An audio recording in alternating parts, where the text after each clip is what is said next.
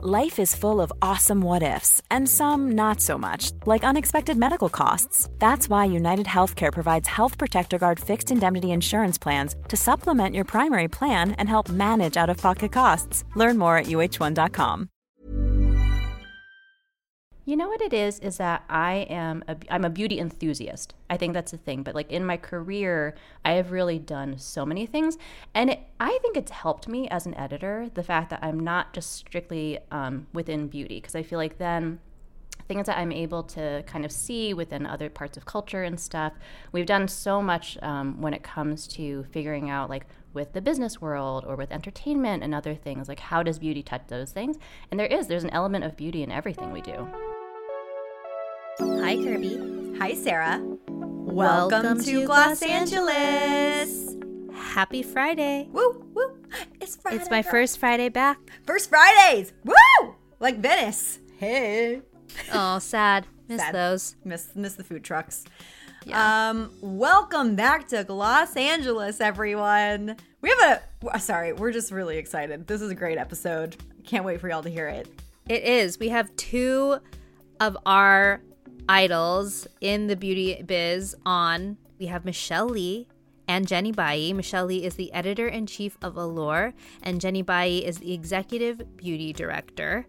And they recently started a podcast called The Science of Beauty, which is basically kind of similar to our episodes where they do a little deep dive into a topic, but they also have dermatologists, cosmetic chemists, and like some sort of expert on to break it down for them. There's like a little bit of Kirby tries in there. Like they try out something. Yes. If they're talking about acids, they'll do like baby foot to see like how it worked on their feet. It's a really, really great podcast. Yes. So their first 3 episodes are about hyperpigmentation, sunscreen, pores, topics that you guys all know and love and know that Kirby and I love. They are coming on today to tell us a little bit more about it, but they are also talking about their incredible careers and how they got started, which I think is super fascinating. Yeah, and we normally don't talk about like career stuff on this podcast, but we do get so many questions about how do I get into the beauty industry? What is your advice? We have people that are in the beauty industry that really want to know more about like, okay, what's the best way to pitch? Things like that. So they're kind of going to cover all of those things. But even if you're not even remotely interested in joining the beauty industry, you just care about beauty or you are looking for some inspiration for your career, I think that this episode is going to inspire you. It's going to inspire you out the wazoo, y'all. It is. And I think too, like, I had no idea that their careers, basically neither of them started in beauty, which, yeah, for the most part. I think so many of us, think that when you are in the beauty world, like or if you're in the fashion world or whatever world you're in, you have to start your career in that, from day one, which is definitely not the case. No. So it's super interesting to hear kind of the path that they both took to get to where they are today. And, Sarah and I, like, this podcast is based in facts, research, education, also entertainment. We want to make y'all laugh. We want to make y'all enjoy listening to us. But when we are talking about ingredients and things like that, like we're definitely coming from a fact-based place and then give some personal anecdotes and personal reviews and suggestions. The Science of Beauty podcast like takes that, I think, to the next level because Allure has so much prestige and expertise behind their name.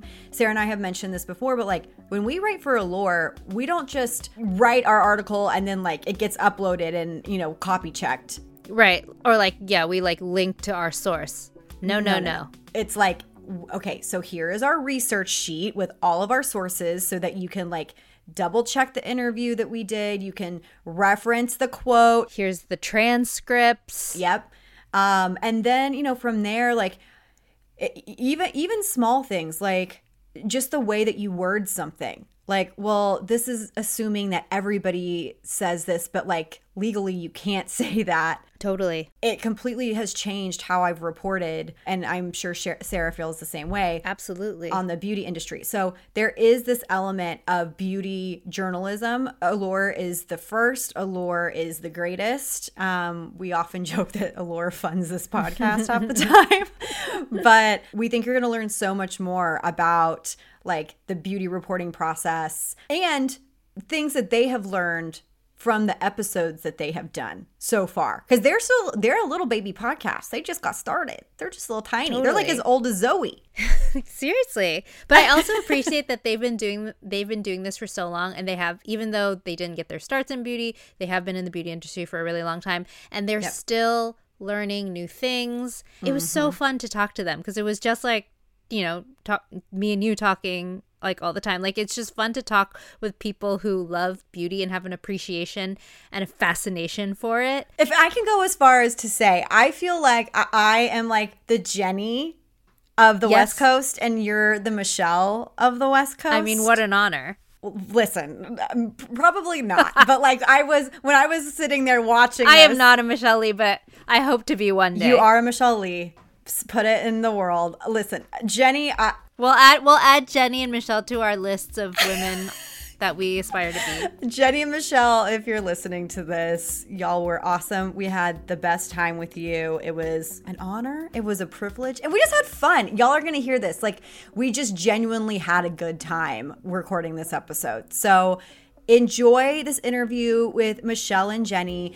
If you want more of both of them, we have their social handles linked.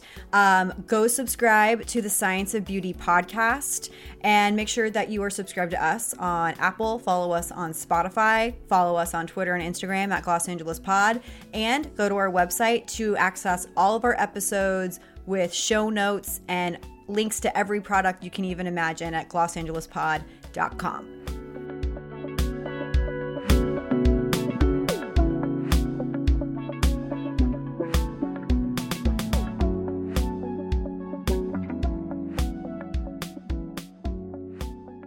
We have two of our beauty idols, Michelle Lee, Allure's editor-in-chief, and Jenny Bayi, Allure's executive beauty director, on Los Angeles today. Woo! The crowd goes wild. Guys, thanks. We are so thrilled. And we're so happy that you came back from mom life for us. If you want to lie down for like 20 minutes in the middle, we totally understand. I don't want you to use your whole hour of freedom on us. Jenny and I are both moms. We get it. Yeah, go take a shower. We won't say anything. Run back. I Instagrammed myself recently over the weekend, and someone was like, oh my God, how do you like have time to like do your hair and all this stuff? And I was like, well, that's why I'm Instagramming myself, because I had time to shower for longer than 3 minutes and do my hair. Obviously, I'm not Instagramming myself covered in spit up and my hair in a bun that's like been like that for 4 days. But anyways, my husband's in the back with Zoe, so I'm good for the hour. I'm excited for this. Yes, which we also discovered we both have a baby Zoe. Yes, Zoe is probably, I bet it's like going to emerge as like a name of 2020, like one of the more popular names. I feel like I don't know any other Zoes. Do you know a lot of baby Zoes? You know what? Of my generation, I don't know a lot of Zoes, but I have 2 older kids. So I have a 12-year-old and a 15-year-old, and in their grades, there's a lot of Zoes. But yeah, it's funny because like when I was growing up, it was all like Michelle's and Jennifer's, and then now it's like Zoe, Ashley. Yeah. Kirby, I feel like you have always had a unique name probably, right? Growing up. Yes, my mom named me after Dynasty. There was a character on the show Dynasty. No, that's amazing. Her name was Kirby Carrington, and she was like the least dramatic one, which is hilarious considering me as an actual human. She said that she named me Kirby because she thought it would be different, and she changed the spelling so it wasn't a Y. Although Sarah knows I'm constantly fielding, were you named after the video game? Were you named after the vacuum? There's a vacuum. Kirby vacuums. Oh, I didn't know that. Me neither. It's better than Dyson. If you're going to be named after a vacuum. That's true. I was like, Jenny, that's sacrilege here. Call me Dyson. No, I mean, I love a Dyson tool. Don't get me wrong. I actually did a whole clean out of my my Dyson vacuum this weekend, where I was using my Dyson hair dryer to like blow dust out of my Dyson vacuum. Wow. Anyway, but as a name, it's not great. That's meta. If I was famous, I would change my name to Kirby Dyson and see if people caught on. Ladies, we want to kick things off with Sarah. What's on your face? So what are you two wearing on your faces that you're loving right now? Jenny, do you want to start? Sure. So we can only name one thing. If you have a few, go for it. I think people they care. Okay. Well, I'm wearing two things that I've been wearing quite regularly lately. One of them is SkinCeuticals CE Ferulic serum, because taping Allure Science of Beauty podcast these last few months, it's renewed my dedication to my skincare routine and always using an antioxidant under my sunscreen. And every dermatologist loves the CE Ferulic, so I've been doing it 5 drops a day religiously. Ooh, 5 drops. 5 drops. Is that the prescribed amount? Someone told us, 5 to 6 drops. So I've been doing 5 because I don't want it to be gone more quickly, saving that last drop. And 5 does it for me. I have not a small face, maybe. I don't know. So I'm doing the CE Ferulic and a sunscreen, even when I don't go outside, because I'm sitting in front of a screen all day. And also Gucci Westman's highlighter has been my Zoom makeup friend. It's so just good. like a clear gel highlighter. I tap it on the tops of my cheekbones, and I feel like it makes me look a little more human on all the Zoom calls. Her So I have blush that on- sticks are so good too. Yeah, I like her blush sticks too. That's your like 5-minute Zoom look. Yeah, mascara and the Gucci Westman highlighter. Yeah, and then for me, I have a lot of stuff on my face, but if I had to choose maybe 2 of them, I also, like Jenny, have been like super into the SkinCeuticals CE and Ferulic. Also, sunscreen-wise, I actually have right next to me, the one that I'm wearing today. This is the Supergoop Glow Screen. It's tinted, and it does make you look really glowy. I also, because I'm on Zoom all day, I have like a window in front of me, so I feel like it's like da-da-da. It's like hitting the light in just the right ways. And then also I have a really splurgy one, which I just love and I can't get over. The foundation that I use every day is that Clé de Peau one that's like super expensive, but I love it so much. I'm very much not into the matte look. It's all about like dewy with me. So that Clé de Peau is just like, I am obsessed with it. Sarah, Dr. Shireen Idris also had a glowing endorsement when we interviewed her for Clé de Peau, the concealer. So Yes. I feel like Yes. our listeners are getting a lot of Clé de Peau in the past couple of weeks. Like we might be turning people into Clé de Peau stans based on these recommendations. You know what it is? They're It's so like good. I'm not always for products that are super expensive, but I do feel like there are a couple of them that it's worth the money. Agreed. And so because I just use a little bit of it, and it makes your skin just look like skin still. Like it's not like you're wearing a ton of foundation. Like I'm very into it. Totally. I think that's perfect. I'm a big Armani fan. So I've been really into concealer this year, like not so much foundation. Although I will say the Saie tinted moisturizer. Have y'all tried that yet? It's super It's glowy. nice. I'm wearing it right now and I love the way it looks. It doesn't give that much coverage, but I'll go over with the Armani Luminous Silk Concealer and I just feel like it makes my skin look super glowy, natural. I can throw on some blush and it doesn't take that much time in the mornings either. Can I say I'm probably the only beauty editor who's like really terrible at concealer? I don't know. No, I am too. Right? I don't understand why. Like when I try and do it under my eyes, it looks terrible. I've tried tons of different concealers. If I have like a blemish or a pimple or something, it's fine. But I actually don't use concealer for that reason. I am the same way. I only use it for like covering up pimples and stuff, but otherwise I feel like it ends up looking cakey on me, and maybe it's just how I'm Yeah. applying it. But yeah, so you're not alone. Maybe it's an Asian girl thing, Sarah. Maybe. Kirby and I are great at concealer. Yeah, Jenny and I nail it. So we have to ask you guys, we are in like, I don't even know what month of quarantine. It's been a long time. And Michelle, you know, we were just saying how you were on maternity leave before this all started. So you've been like out of the office for a while now. How has it been going? How has running a magazine and website remotely been for the two of you? Yeah, well, it's funny because I gave birth in like the beginning of February. So I already, I was home like before giving birth because I didn't want to give birth in the office, of course. So within a couple weeks after that, I think our whole company was working remotely. So I think Jenny probably has like the crazier story here because when I was out, she was running the show. And it's like, I remember feeling kind of helpless being at home and just like watching everything unfold. And so by the time I got back to work in June, everyone at the office already, or I say at the office, everyone on our team already was like very much into Zoom. They had kind of reached like this rhythm where I was like the Zoom newbie. And I was like, oh my gosh, I have to really get used to this. It honestly, I think, has made some things easier running everything because in my mind, you can actually be more efficient at doing certain meetings and stuff. There's no commuting, there's no going out for lunch, but that's also kind of the downside too. It's really hard to have any separation between your life and your work.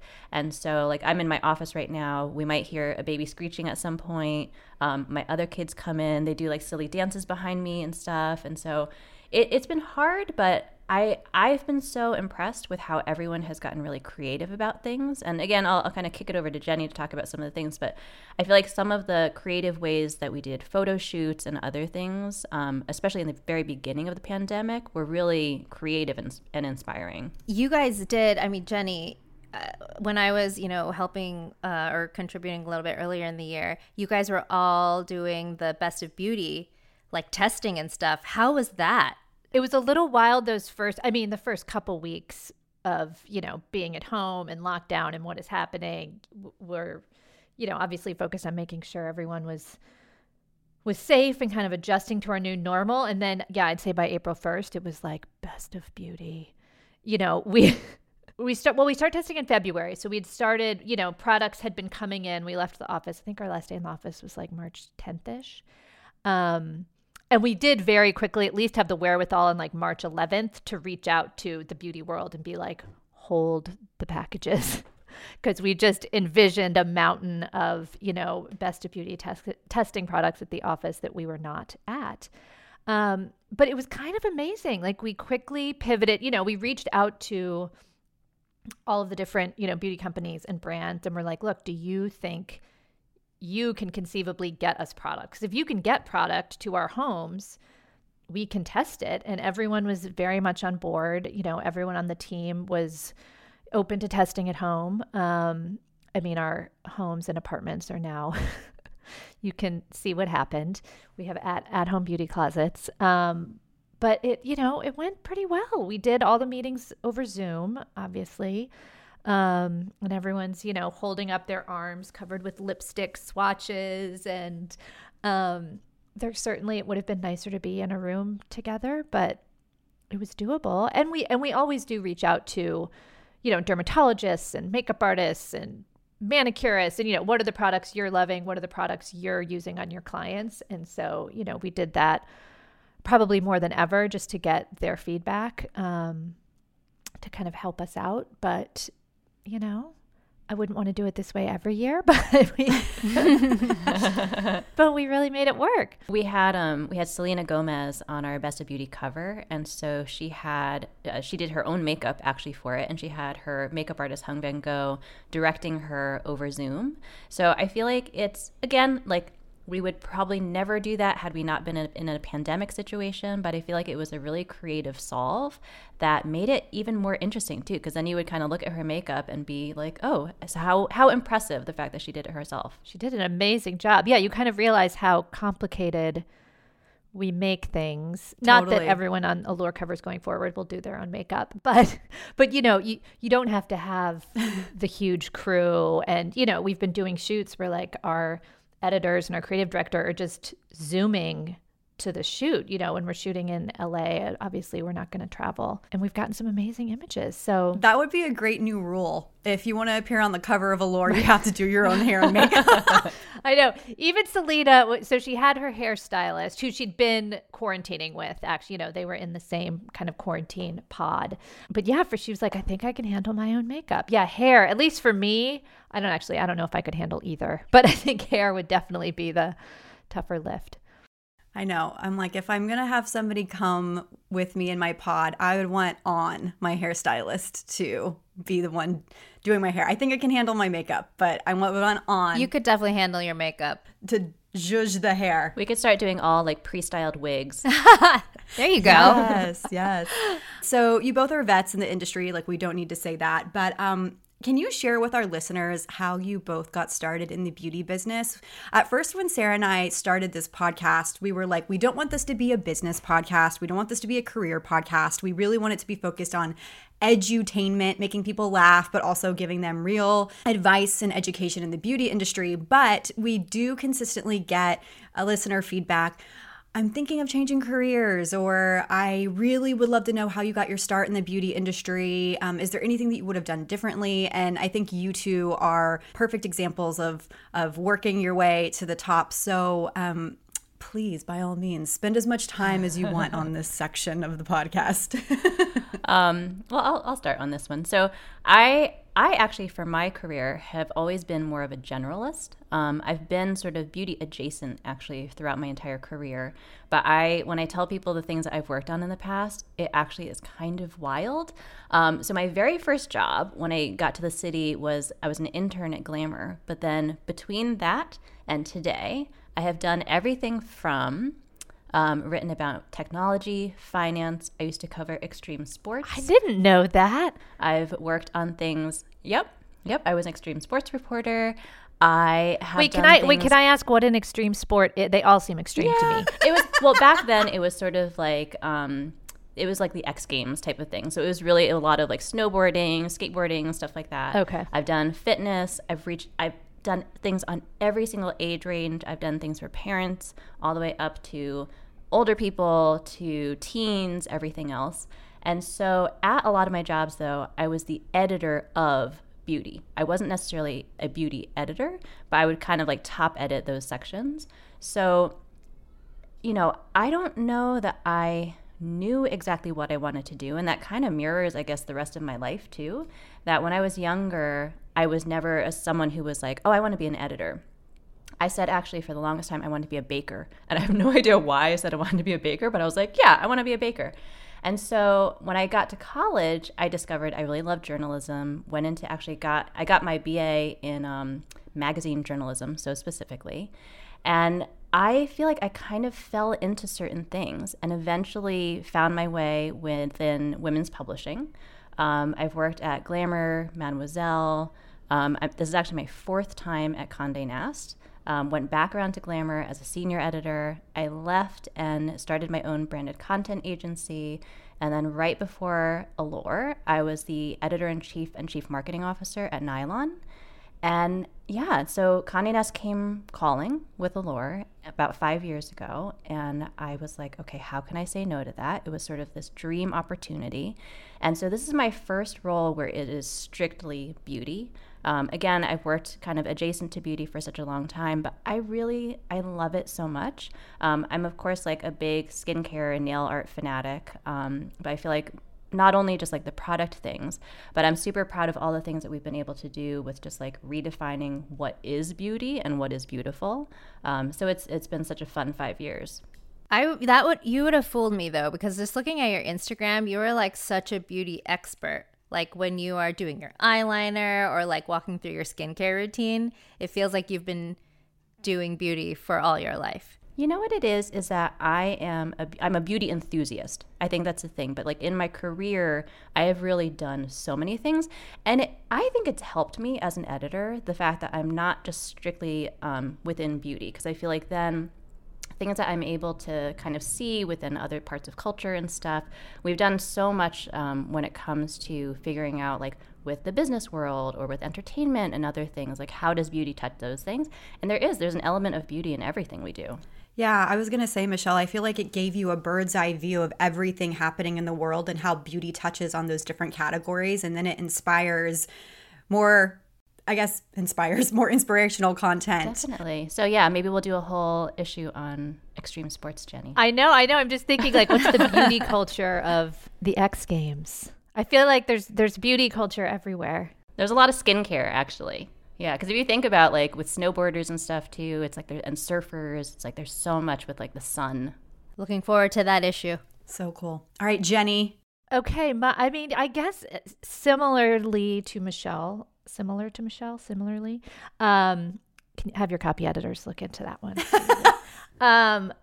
I certainly didn't set out to be a beauty editor because I didn't know there was such a thing. Like it was always kind of then as I got on in my career and I was interviewing people for jobs, and they would say like, I've always wanted to be a beauty editor.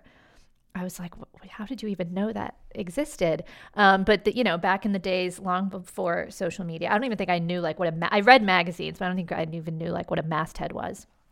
But I was interested in journalism. I graduated with a degree in English and French from college. So there's really no clear career path there. So I went back to live with my parents, took my unemployed self back home. I grew up in Washington, D.C. And, in D.C., everyone was doing politics or, getting ready to go to law school. And I didn't really want to do that. And there was a city magazine there, the Washingtonian. It's kind of the lifestyle magazine of D.C. So one of the few publications that isn't, politics focused. And I got a job as an editorial assistant at the Washingtonian, mostly fact-checking like their restaurant section. But I did a little bit because it was lifestyle. I remember the first beauty story I ever worked on was trying to figure out what lipstick Monica Lewinsky was wearing for her Barbara Walters interview. Yes. So this was 98. It was kind of a crazy year to be in Washington. I mean, there was a lot going on. Incredible. But it was, before, I shouldn't say it was before the internet, but this was like this old school. So there was 3 editorial assistants. We shared one computer. And we were told not to use the World Wide Web. They were like, it's all lies. You are our main job was fact checking. So they're like, here's your telephone and pencil. And, but do not use the World Wide Web. Anyway, so even just finding out, something today that you would Google in 2 seconds. And I think it was a Club Monaco lipstick. Remember when Club Monaco had a beauty line? Wow. I think maybe even like Diane Kendall was behind it. How did you guys track that down? We found the makeup artist. We figured out like the makeup artist she had used. And then we had to track down the makeup artist, probably opened a phone book. I don't know. Track down the makeup artist information and called her up and, figured out the lipstick. So that was my first beauty story. I still didn't know there was such a thing as a beauty editor. So then I moved to New York after about a year because there weren't that many options other than the Washingtonian in DC. And I got a job at iVillage. Oh, whoa. Yeah. Blast from the past. Yeah. You're too young for iVillage. You remember iVillage, Michelle, right? So it was like, that was 99. So they had just had, it was one of the many, internet startups. They had just had their IPO. And a friend of mine who worked there was like, oh yeah, they'll just hire like anyone off the street. Like they'll totally hire you. Like they just need warm bodies. And I was like, oh, thanks. So sure enough, I go in and they were like, okay, we could slot you in on beauty. We need a beauty editor. Like we're launching a beauty vertical. And it was Jenny B. Fine, who is the editor-in-chief of Beauty Inc. at Women's Wear Daily. And she had come from Self. I think she was the beauty director at Self and was going into this like brave new world of the internet. And she was launching this vertical. So then I worked with Jenny.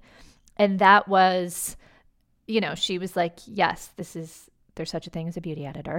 And this is what it is. And it was just a great year. And I learned so much. And, Jenny took a very journalistic approach to beauty. And so then from there, I wound through a couple other jobs. And then by like 2004-ish, I was at Allure, my first tour at Allure. And then working for Linda Wells, who also took that same very journalistic, we're reporters. We could be reporting on anything. It happens to be beauty. But bringing that kind of rigor to beauty editing. And then from there, I went to the Oprah magazine. Worked for Val Monroe, the amazing Val Monroe at the Oprah magazine, doing their beauty, which gave more, I wouldn't say like a softer side of beauty, but really looking at kind of the emotion of beauty in a way that I hadn't been doing as much at Allure and kind of the quote unquote real women. All women are real, but kind of the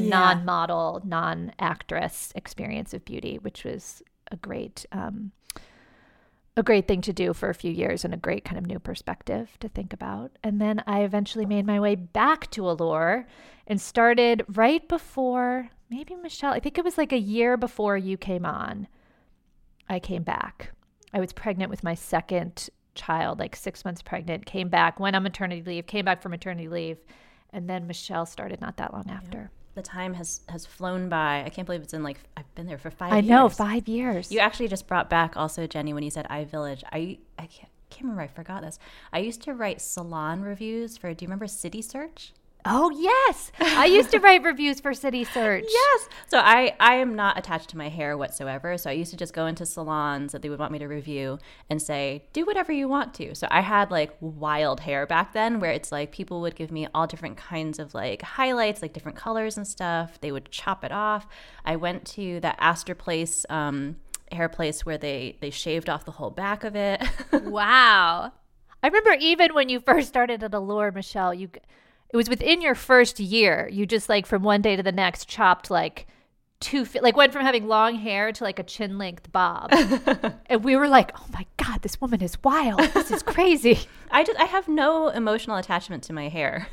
Right. And we were like, how long have you been thinking about it? Like, did you talk to your therapist? You're like, Michelle, I love that we're finding connections between the four of us. I used to write salon reviews for a website called Examiner.com.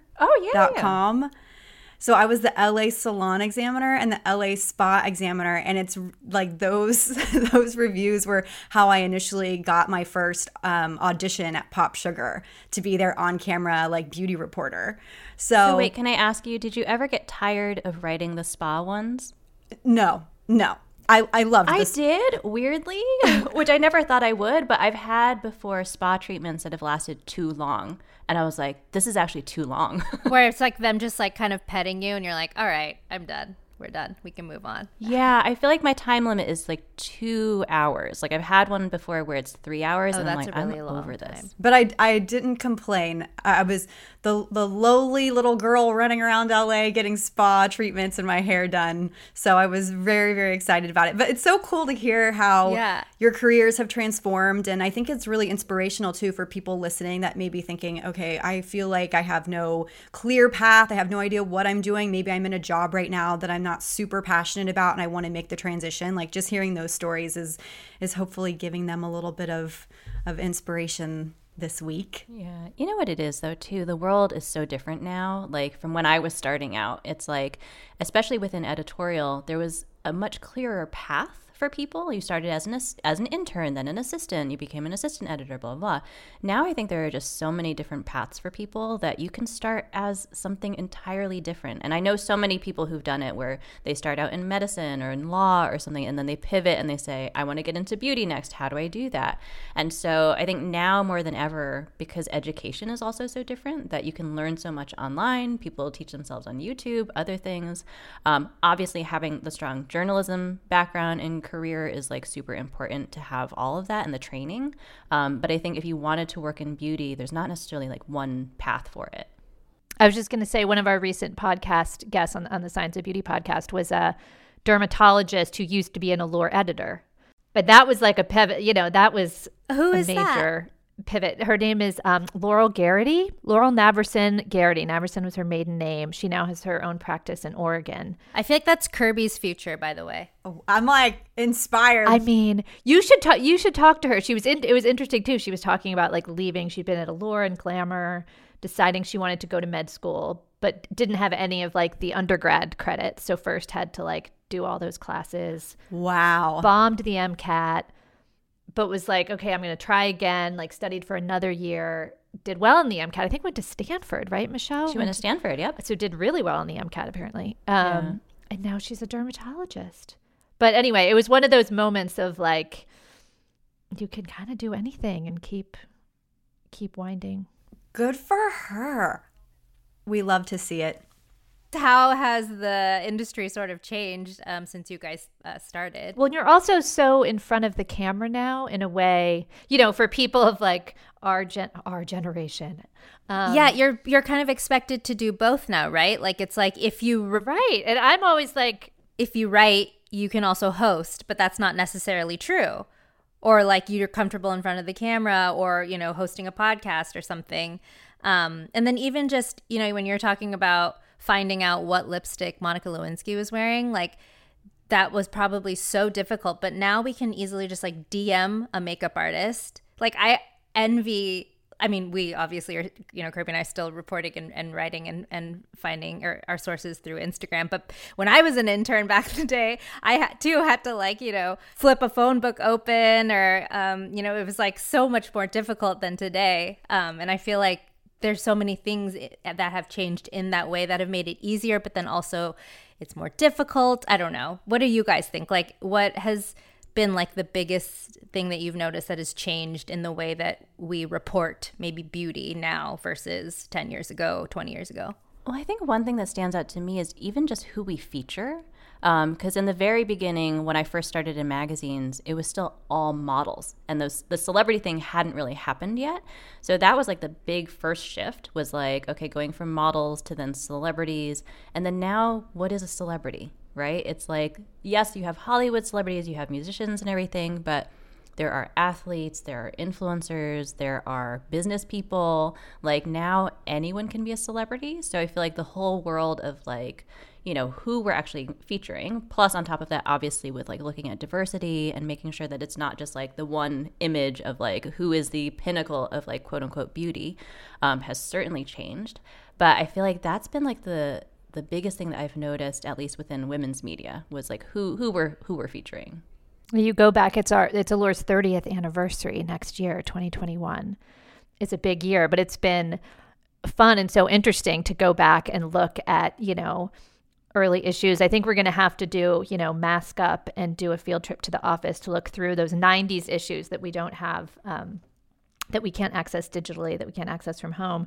But, you know, yeah, it was all models on the cover. You know, Nikki Taylor, I think, was on the cover like 15 times. Like even in the course of a year, it would be like the same model 3 times. Totally. So definitely the breadth of people that we celebrate and feature today is much different. Yeah. And just think about like the products that didn't exist too, like highlighter. Yeah. Botox. Yep.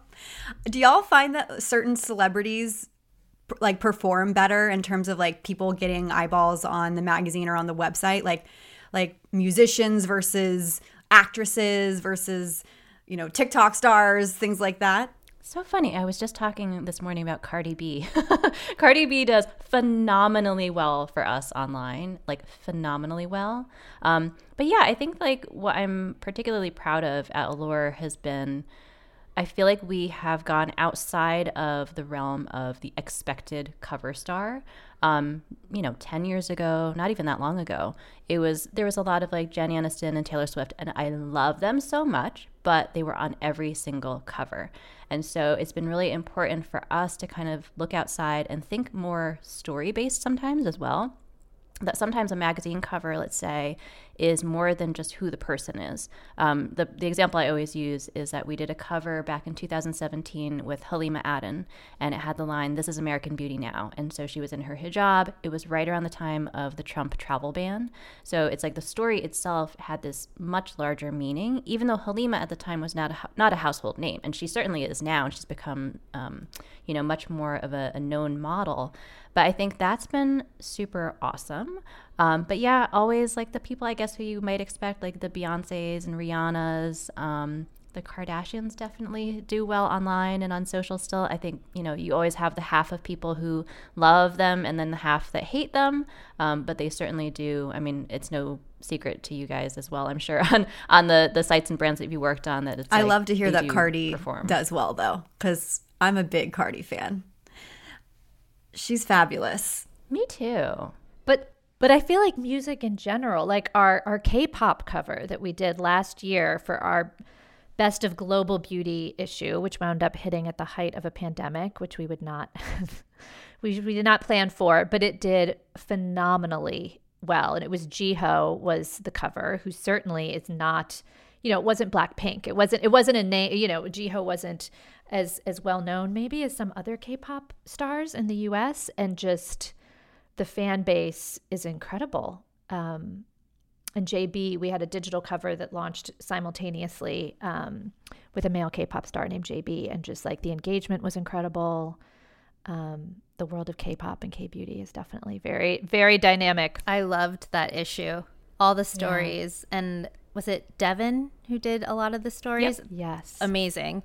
I actually just watched the Blackpink documentary. I don't know if any of you guys have watched it yet. It's so good. I haven't seen it yet. I've heard good things about it, though. I was like, oh my God, I need to go to Korea. I need to get my nails done by Unistella. Yeah, she did such a beautiful job on Jiho. And our team was in Seoul at the end of February. So COVID hit there. Like basically they landed, and within 24 hours we were like, oh my God, I think maybe you need to come back. Wow.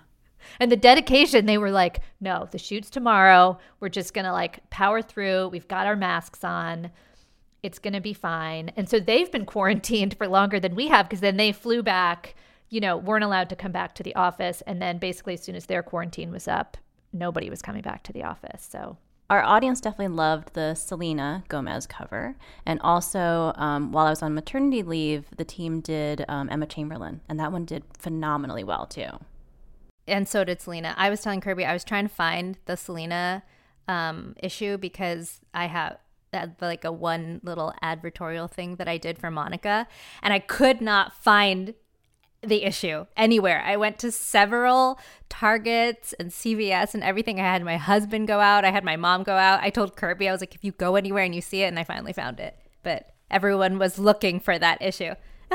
Oh, okay, good. I was going to say we'll have to send you one. You know someone. Great. We have access. Okay, so let's talk advice. What advice would you give somebody, let's say it's a beauty brand, who is looking to maybe break into the industry? I've had a few phone calls with people over the course of this year that are like, yeah, so I decided I wanted to start my own brand, and then March happened. So what would be, I'm sure you field these questions a lot, but what advice would you have for someone that has started their own brand and they're really looking to get access to beauty editors, or get placement, or build relationships with beauty editors? Yeah, I think first and foremost, it's know who you are, and also do your research about the industry and know your place in the market. We all get so many emails, and so you have to be able to capture someone's attention within that first paragraph and understand that, for a while, it's actually kind of slowed down a little bit, but for a span of maybe like 6 to 8 months, every other email I was getting was, we're a new CBD beauty brand and blah, blah, blah. And like, that's fine. And, but let me know how you see yourself positioned among the rest of the market. Like, why should I pay attention to your CBD beauty brand versus any of the others? And I also think that editors, brands and founders need to realize we're kind of skeptics to begin with, right? Like we're coming at things from a very journalistic viewpoint. And so we don't want your false claims. Like, you know what I mean? It's like, if you're giving us something too lofty and something where we're like, I don't know, this just doesn't smell right, we can see through that type of thing. So I think like know who you are, know how to tell not only your brand and your product story, but also know how to tell your founder story. Because there are a lot of different ways to get a story published or a video done or something. Sometimes it is understanding that you as a founder have a fascinating story, and then that's the way into your products. But if you make an editor's life easier by kind of spoon feeding them, here's what the story is, here's how my product is so innovative compared to what else is out there, we will absolutely love you for that. I would say, the same. I would say kind of do the work up front. So if you are, if it is a skincare brand and you're making very specific claims, or any supplement, like we don't have time to meet with you unless you show us clinicals. If we get something, I just got something recently about a supplement that was going to reduce gray hair, like that actually affected the pigments, so you'd have less gray hair. Like, until we see clinicals on this magic pill, we can't take half an hour to hear about it, because it's just going to be marketing. So yeah, the more you can give us up front, definitely the better. That's a great point. What about aspiring beauty editors? Maybe somebody that's looking to change careers or is just getting into it, maybe just graduated from journalism school. If they're coming to meet with you and they're looking to grab some time with you, what's the best way to do that?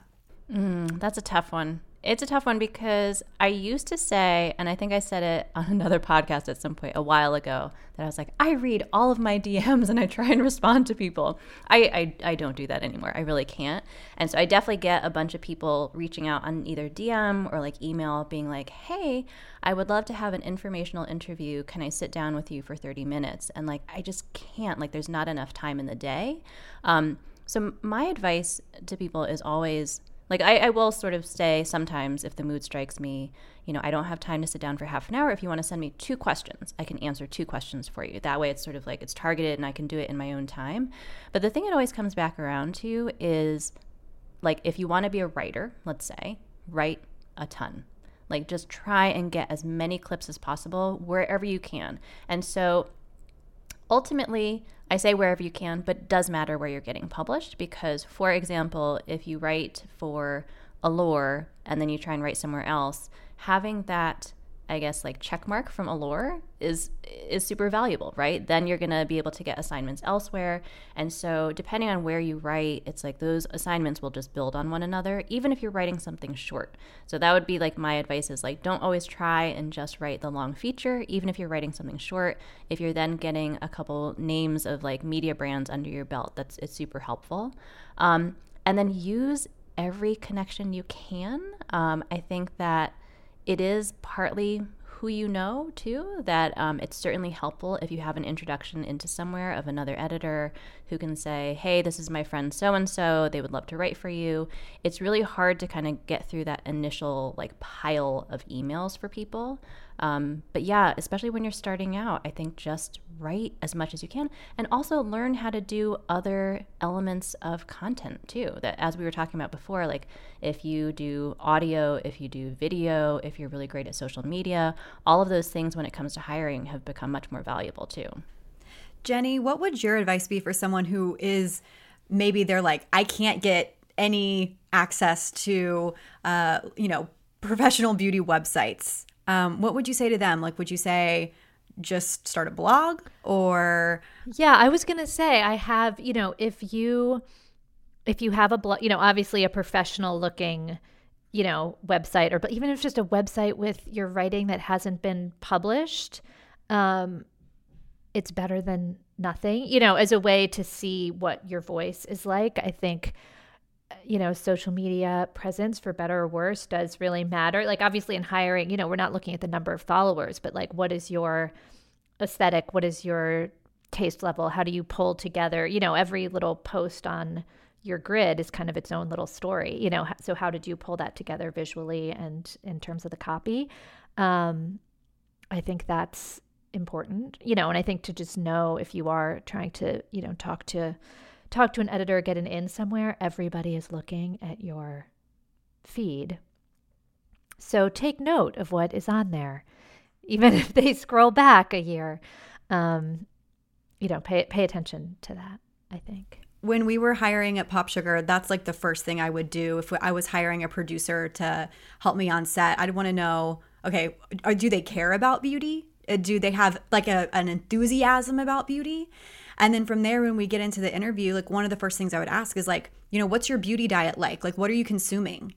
And if they weren't reading beauty websites or they weren't following like, Instagram accounts that I think are important to develop ideas after, I'd be like, okay, do they really care about beauty or do they just want the fun perks of this job? So I love that you're giving them actionable advice on, okay, Michelle's like, by the way, probably not going to respond to your DM. And Jenny's like, start a blog, get on YouTube, do whatever you think you need to do in order. Something so we can see it. Who yes, you are. Exactly. Love it. But also, I feel like the nature of beauty jobs is changing because it used to be everyone would say, okay, I want to be a beauty editor and I'm going to work at a magazine or I'm going to work at a website. And now I feel like beauty jobs are kind of spreading all over the place too, that you have so many brands that are launching content and that have their like huge Instagram handles and stuff. So it's like, I think that beauty jobs are kind of moving in different directions. So especially when you're starting out, if you cast a wider net and you maybe go and you work at Fenty, you work at Maybelline, you work at, at any other brand or something, it's like, that's also a good inroad too.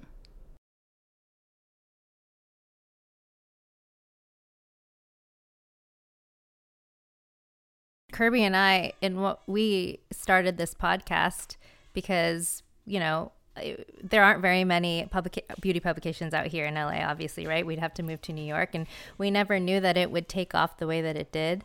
I mean, we're always still really surprised that people are listening to Glossy Angeles and that we have the support that we do. But, you know, it was just an idea that we had, and it's been so fun, and we've, you know, had such amazing guests, and it's just, yeah, like it was an idea, and now it's like kind of a job. It's like our, you know, when we introduce ourselves, it's like what we say we do, and never in a million years would I have thought that, right? Kind of a job. Right. Sorry, Kirby. It's like your full-time job and then some. I was saying kind of a job. This is our job. I sleep, eat, and breathe. Yeah, I love the podcast audiences because I feel like it is so intimate, right? Because you're sitting down with people, like an audience, for a long extended period of time and just getting to talk and talk and talk. I find that whenever I'm on a podcast, like the messages that I get after that are so much more just like enthusiastic and like, oh my gosh, I loved this, than any other platform. And I love that people can just make their own beauty space now, you know, in a way that certainly 20 years ago or even 10 years ago, you couldn't, you know, whether it's a podcast or just your own personal Instagram feed, you can kind of get your voice out there and see if people respond, you know? Well, that segues us perfectly into the next question. The real reason why you both are here.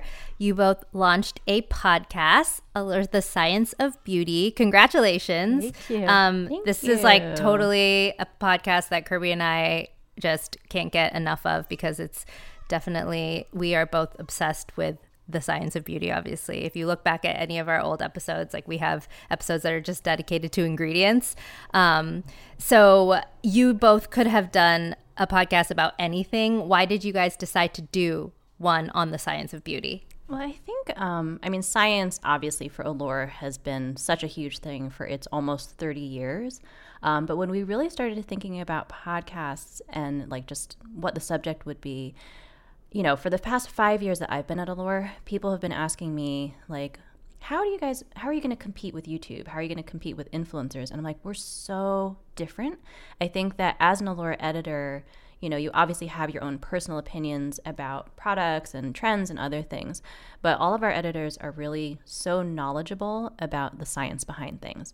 And I think it's something that as a good journalist, as a good beauty journalist, you're so steeped in those things, like you were saying, Sarah, like ingredients and other things, that I think that I have always wanted us to lean a little bit more into that side.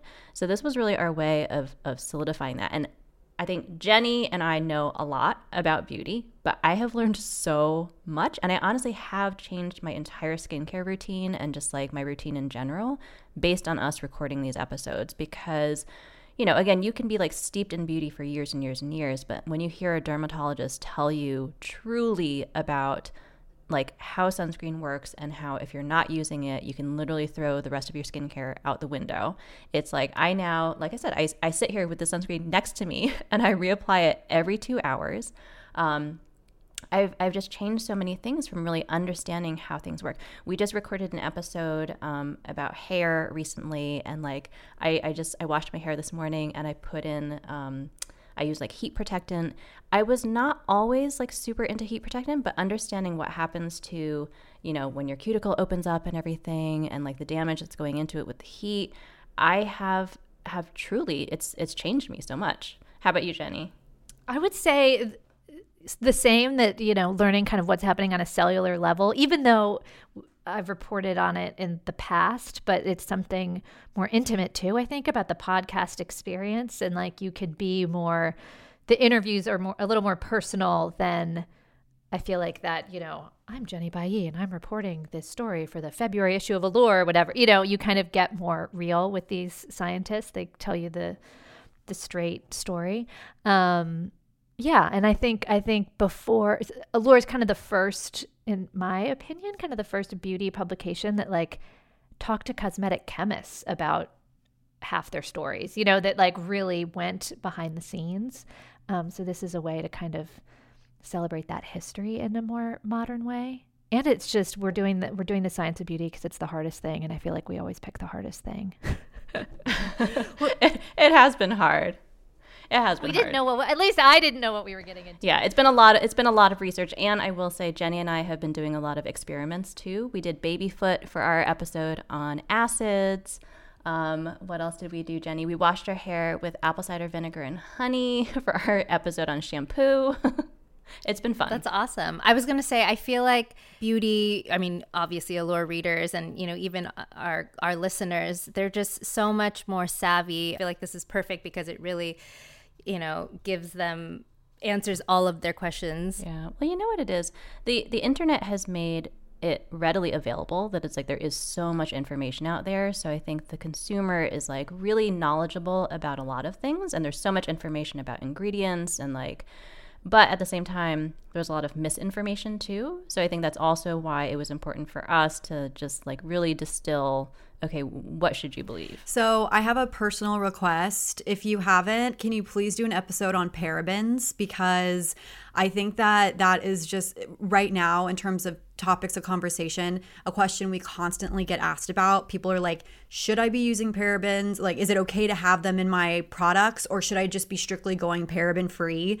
A few years ago, I did a video on like what are parabens for pop sugar, and so much new information has come out since then that I would personally love to hear y'all interview a legit like cosmetic formulator, scientist, cosmetic chemist to talk about parabens and you know, their purpose and why they're important and what they do or don't do to the skin. I mean, they're better than mold, in my opinion. But You should do the PR for parabens. They're better than mold. Like, that needs to be the tagline. Well, even if we always say, like, even if parabens got like the best publicist on the planet, I don't know if they'd be able to come back from what they've been through. Parabens needs Banana Bread's publicist. Right?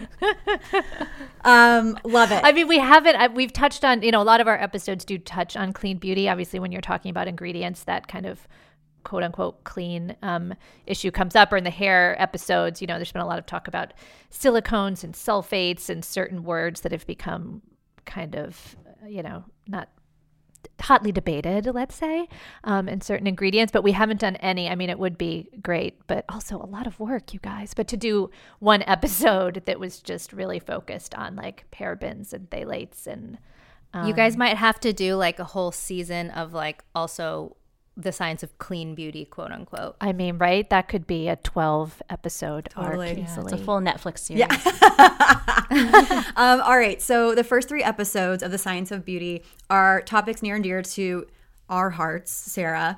One being sunscreen, one being hyperpigmentation, and one being pores. Y'all, I actually watched a infomercial last night when I was trying to get my puppy to go to sleep that said pores open and close, and it was very upsetting to me. Oh, no. No, like a door? Yeah, I was like, wow, this information is just really still going strong.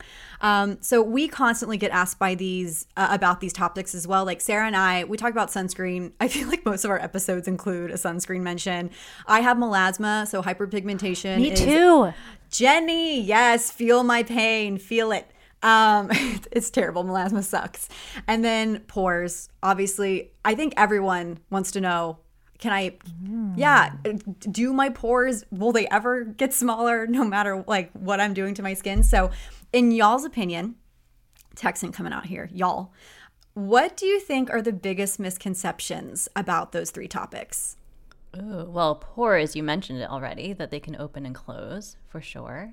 But I also think, like, when we were talking about, I don't remember if we were even recording at the beginning of, like, talking about the pretty filter on Zoom, like, there is definitely this belief now that you can have quote unquote poreless skin because we're all seeing ourselves and each other on filters so much, and it's just not going to happen. You can certainly make them appear somewhat smaller. But you can't make them, you know, shrink or enlargen. But I think so much of it comes back to sunscreen. Like, I feel like that's been like the major theme of so many of our episodes was even with pores, like if you're not using sunscreen, it's harming your pores, and then they can get sort of lax and then they appear larger. And so every single conversation kind of keeps coming back to daily sunscreen use and also reapplying. Misconceptions though, I'm trying to think. Jenny, can you think of any? I mean, I think about it with sunscreen. I don't know if it's a misconception or just lack of education. I don't think there's a full understanding of like how much protection you need, that really you're only protected for a couple of hours, that at the end of the day, none of us are using even close to the amount of sunscreen that would get us the SPF that's on the label. So you're never as protected as you think you are. And then I think back to the clean conversation, there's so much confusion. And I feel like the FDA hasn't really helped us out on what is safe. It's been a year, more than a year since the FDA said, we're not saying chemical sunscreens are not safe, but we just don't know if they are safe. And then they just went away. Like they were supposed to give an update last fall that never happened. So there's just this big kind of question mark and point of concern there. And hopefully it'll be resolved, because I feel like we do know for certain that the sun damages your skin and it causes cancer. And so I think we need to have, confidence in sunscreen ingredients. Yeah. And we did talk in our pores episode about pore strips, because I feel like those have been somewhat controversial of people being like, do they work? Do they not work? The dermatologist who we spoke to said it's only really getting the pores on the very surface. So it's not really doing much. But at the same time, they are fun. Yeah. They are fun. And so satisfying. That was Shireen Idris. She was like, yeah, sorry, Jenny, that's just like the hairs on the outside of your nose. I was like, really? And just a little bit, it takes away I didn't realize quite how deep pores were, I don't think. Or how they could dilate, because we had Dr. Pimple Popper on, and we watched one of her videos with her, and she was extracting this crazy blocked pore. I mean, it was like the size of a dime, but it was a single pore that had become so clogged. Yeah, and when she took it out, it was like a bullet. Like it was big. Yeah, it was very cathartic, but it was also the dilation. I mean, it was like childbirth. I'm like, how really a pore can get that big? So hard. Oh, I have to watch that. Pores are like vaginas all over your face. Okay, that's enough to scare y'all about your pores. Like, Jenny, that's going to be the title of this episode. Congratulations. Acids. I'm excited for acids. Are you excited for that, Michelle? I'm super excited about that. We have one, so we actually, our back half of episodes are all about hair. And so we have one also about scalp. And it's another one where it's become such a hot topic in recent years. And I also am having some scalp issues right now. So I definitely can't wait for that one. I feel like in the last year, everyone has come out with a scalp product. All of a sudden, we're like, oh my God, have I been neglecting my scalp? Like my poor scalp. Do I need all of these, clarifying scalp cleansers or whatever? Excited to listen to that one. I feel like I need one. You will find out. Sorry, Jenny, what were you saying? Oh, I was just going to say we have an episode coming up on stress, and how it impacts the hair and the skin. And that one is really fascinating as well. I feel like timely and fascinating. Yep, required listening, that right there. We are going to end this episode with this. We could literally talk to you guys for the next 4 hours. I think we would have so much fun, but I don't know if people want to listen to a 5-hour podcast. Alas. But I want to stay on this Zoom call and not go to my next one. This one's better than the production meeting. We'll have you guys back on. So this is a speed round. We do this with our guests. We just love to hear like off the top of your head answers. They can be as long or as short as you prefer. These are all just fun things, beauty related, and they're all your personal preference. So let's just dive right in. You did mention CE Ferulic, but what is one skincare product you cannot live without? I have one. Well, I really like SkinMedica's TNS serum.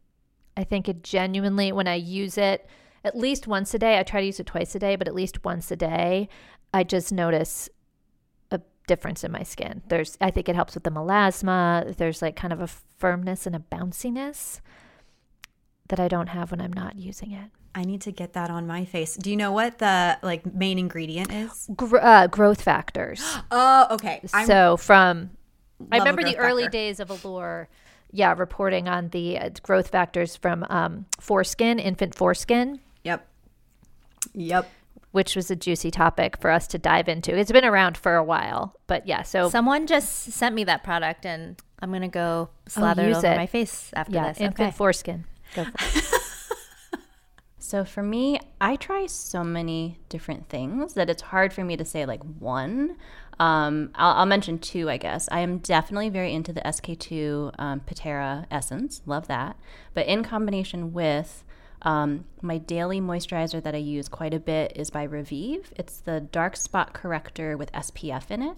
So I will do, like I said, I'm not joking around about sunscreens. So I will layer my sunscreens. I have like a sunscreen wardrobe at this point. That one I think has like a 25 SPF. But what I like about it, and it is a little bit pricey, it's a little bit of a splurge. What I like about it is that it has almost like a pearlescent glow to it. And like I mentioned, I am not into like a matte look. So I like just after I put it on, I feel super glowy afterwards. Awesome. Okay. The first beauty product that you fell in love with. I mean, there was like, was I in love with it? You know, I loved my Noxzema. I felt like that was really, the tingling meant that it was really going to make me beautiful. Yeah, my first entry into beauty was really Olay, because like my mom had when it was like oil of Olay, and it was like the little pink glass bottle, and I still can like remember the smell of it. But I also had Noxzema too, and I would do like a Noxzema facial and like just feel so fancy, and then I would like wash that off and then put on my mom's like oil of Olay and just feel like I'm so fancy. That's amazing. I love that. Favorite drugstore products? My favorite drugstore products are mascaras. Like I have super short, straight lashes. And so the biggest thing for me with mascara is I want something that's going to hold a curl. So I'll curl my lashes. And so two of them that I'm using right now, CoverGirl Lash Blast Waterproof. Genius. It's awesome. And then Maybelline Total Temptation? I always forget the name of it. It's in the sort of like a bluish green wand. That one's really great also, but always waterproof. So for anyone who has short, straight lashes like mine, if you go for waterproof, it holds a curl so much better than regular. I love it. I love a drugstore mascara. I love the Maybelline. Have you used the new Maybelline Lash Lift? No. It's like the silver tube with purple writing. Purple, yes. I feel like there could be a whole episode on people just describing mascara tubes. Like no one ever knows the name. They're like, it's like the light pink with the black chunky font. I think that one's part of the Falsies. I think, yeah. That whole Falsies line is great. Mascaras are so confusing. The taxonomy of mascaras I find very confusing. But I use the Maybelline Lash Lift almost every day lately. I like it. Oh, okay. What's your favorite splurge? It can be also like, it doesn't have to be of all time. It can be like currently. What's your favorite beauty splurge? I mean, my Clé de Peau foundation for sure. But I also have been using the Augustinus Bader body cream, which just won a Best of Beauty award. It's really so good. It's really good. Kirby and I always talk about Augustinus on the pod, and we're like, sorry, guys. It's so good, but it's so expensive. Yeah. You know what it is? So there are warnings on it that if you're pregnant or breastfeeding, you can't use it. So I waited until I stopped breastfeeding. And so then I used it on I had like, you know that line that you get on your stomach after pregnancy? Yeah, the linea nigra. I had that. And I think it was fading anyway, but it's like, you know, I'm a little stretchy in the midsection area there. So I started using the body cream, and I really feel like it's making a difference. Oh, hot tip. I'm going to use that. Thanks. I've been using another, it's also a Best of Beauty winner from this year, from our splurge category, but La Mer has, I think it's called the Oil and Balm. It's another body product. It comes in a tube. Have you guys used that one? You're nodding. We're big La Mer fans. Yes, I love how it smells. When we've asked other beauty editors like what their big splurge is, they tend to go towards body care because it's always put by the wayside. People are like face, neck. Like, well, we're struggling to get people to put skincare on their neck and their décolleté these days, but I think they're learning. But when it comes to the rest of your body, I think it's just, you know, a second thought. So definitely a splurge. I love that. What is the biggest beauty trend you think we'll see in 2021? Probably not a lipstick trend. I don't know if we know it yet. I know.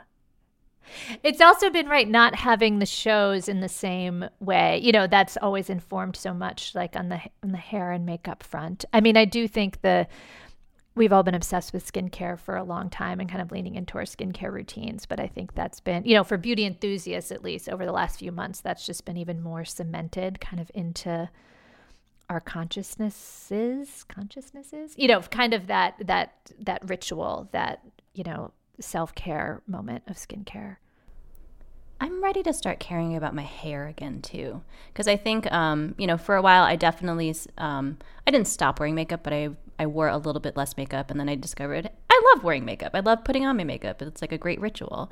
And then my hair has been the one thing that's kind of fallen by the wayside, but I don't know. I'm kind of into the idea of getting back into it again, and not only just caring for it, but I don't know if you follow Justine Marjan on Instagram, but she was doing all these like great like heatless styles and stuff. And I had gotten really into braiding for a while a couple of years ago, and I'm just kind of ready to bring that back again. So I'm hoping that in 2021, there's a lot more of maybe it is heatless styles and like air drying products and stuff, but just so we kind of get back into that again. I wonder if bright hair color will come back, because I remember at one point we were reporting on like candy coated highlights. Like every other week there was like a new sweet, delectable trend that went to hair color. So because people, you can see the hair instead of like the entire face while wearing a mask, I wonder if that will become popular. I was thinking about this the other day. I feel like those inflammaging products will become really big in 2021,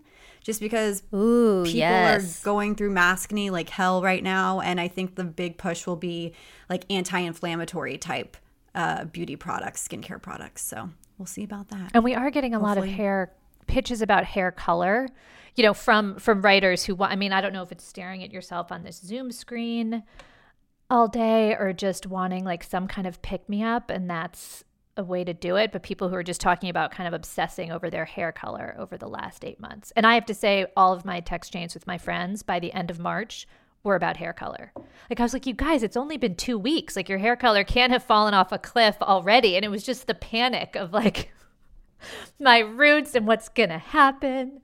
Isn't that crazy? Totally. How people all of a sudden needed a haircut when they hadn't gotten a haircut in like 8 months. The minute they were told salons were closed, they're like, but what am I going to do? I think what you said, Kirby, about the color is probably so true, because we're probably going to still have to wear masks well into 2021. And so what better way to express ourselves than with, will the unicorn hair trend come back? Will we ever stop wearing masks? Like, I don't know. I'm now like, when I get back on the subway in 2025, I'm wearing a mask. It'll be like Tokyo. Yeah. I think it's going to change the way that we move forward forever, which is wild. It's a good idea. For all my kids' play dates, I'm going to be like, hey, Jack, put on a mask.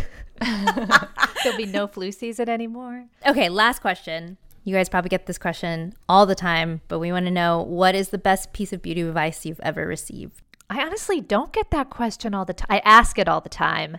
Don't pick your pimples.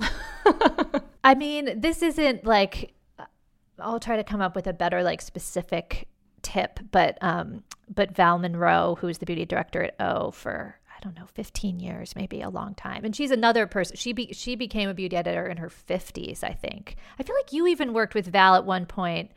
I did. That was one of my jobs that I was talking about. So I worked at Parenting. She was one of my editors. And she's great. And she, and she's written books, but like she had never covered beauty, and then was hired by Amy Gross, who's the editor-in-chief of O, to be their beauty director. So it was amazing. She was really bringing this like totally fresh perspective. But she said to me once, you have to learn to look at yourself like you look at a friend. When you look in the mirror at yourself, look at yourself the way you look at a friend. You would never look at your best friend, it's someone you love, and think, oh, her pores, and oh, what's going on with that eyebrow? And, you look at them with like a compassion that I think we don't always give ourselves. And that was a nice bit of beauty advice, because beauty is a lot more fun when you're looking at yourself with love, and that one's so nice, Jenny. I'm like, don't pick your pimples. Also don't pick your pimples. And pore strips are just ripping the hairs off your nose. But yeah, I'm trying to think of something like just a really good tip. I feel like, Michelle, you're good at beauty. Like Michelle can braid and do a cat eye and like do her own nails. I don't have those skills. Like I can ask all the right questions backstage on how to do a cat eye, but then I get in front of the mirror and I'm like, ooh, that did not go well. I teach myself through sheer will. Like I was so bad at braiding, and I was so embarrassed about my braiding skills that I one day just like, it took me several weeks to like really get it, but I must have done it over and over and over again. Oh, so you practiced. Oh, yeah. I guess I could try that. I was just always like, I don't have this skill. No, well, someone was asking me about how to do a cat eye too, and I was like, are you kidding? It's taken me years, and I still, there are certain times where I do it and one is up, one is down, and so yeah, it takes a lot of work. That makes me feel better. I did Jenna Lyons, of J. Crew fame, the former creative director of J. Crew. She just launched Love Scene, and it's a line of false lashes and in like all different styles. And I have never successfully applied lashes to myself, but I did. And I wish I remember which style I had used, but I got the Love Scene lashes on and I practiced and they looked amazing. And I think now it's going to be for like the most special Zoom moments. I think I might do that. That's the thing. A lot of my friends are like, how do you do your makeup? I can't figure it out. And I'm like, okay, well, walk me through how you do your makeup. And they're like, well, usually I'm in the car driving. I'm like, okay, that's the problem. That's the problem. We got to get in front of a stationary mirror, large one. I put on my blindfold. I turn off the lights. No, totally. Or they only do it like once and then they fail and they're like, oh, I can't do it. It's not for me. And I'm like, no. Yeah, that's me. I think that's me. I'm like, well, that was messy. Not going to do that again. I mean, my eyebrows were a point of contention in my personal life. I was like, how am I supposed to figure this out?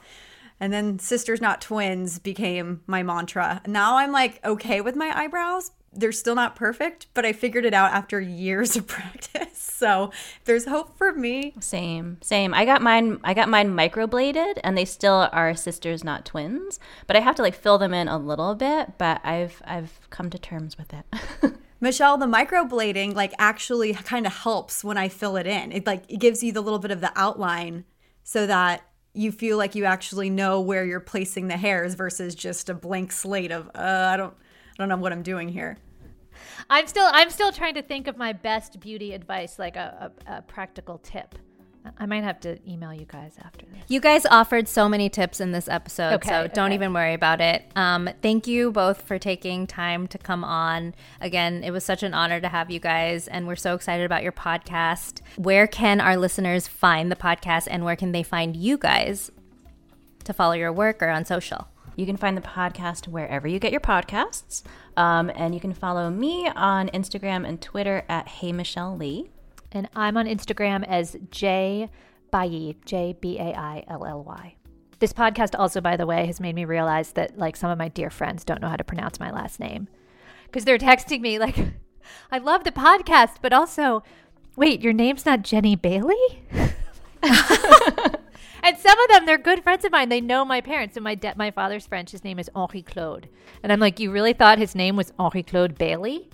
Like, no, there's no E. It's just 2 L's and a Y. Anyway, so J by E. Wow, incredible. Learning so much through this podcast, Jenny. Glamgelinos, thank you all so much for listening to this episode. I hope you had just as much as fun as we did. You know where to find us. We're on Instagram and Twitter at GlossAngelesPod. Our website is glossangelespod.com. You can access Jenny and Michelle's episode there, along with all their product recommendations, links to the podcast, everything you could possibly want from this episode will be there. And if you're on Facebook, go ahead and join our Facebook group where you can get other recommendations from Glamgelinos themselves. And we will talk to you next week.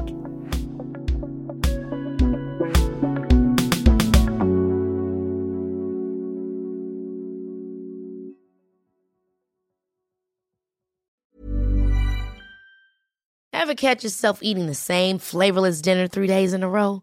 Dreaming of something better? Well, HelloFresh is your guilt-free dream come true, baby. It's me, Keke Palmer. Let's wake up those taste buds with hot, juicy pecan-crusted chicken or garlic butter shrimp scampi. Hello Fresh. Stop dreaming of all the delicious possibilities and dig in at HelloFresh.com. Let's get this dinner party started.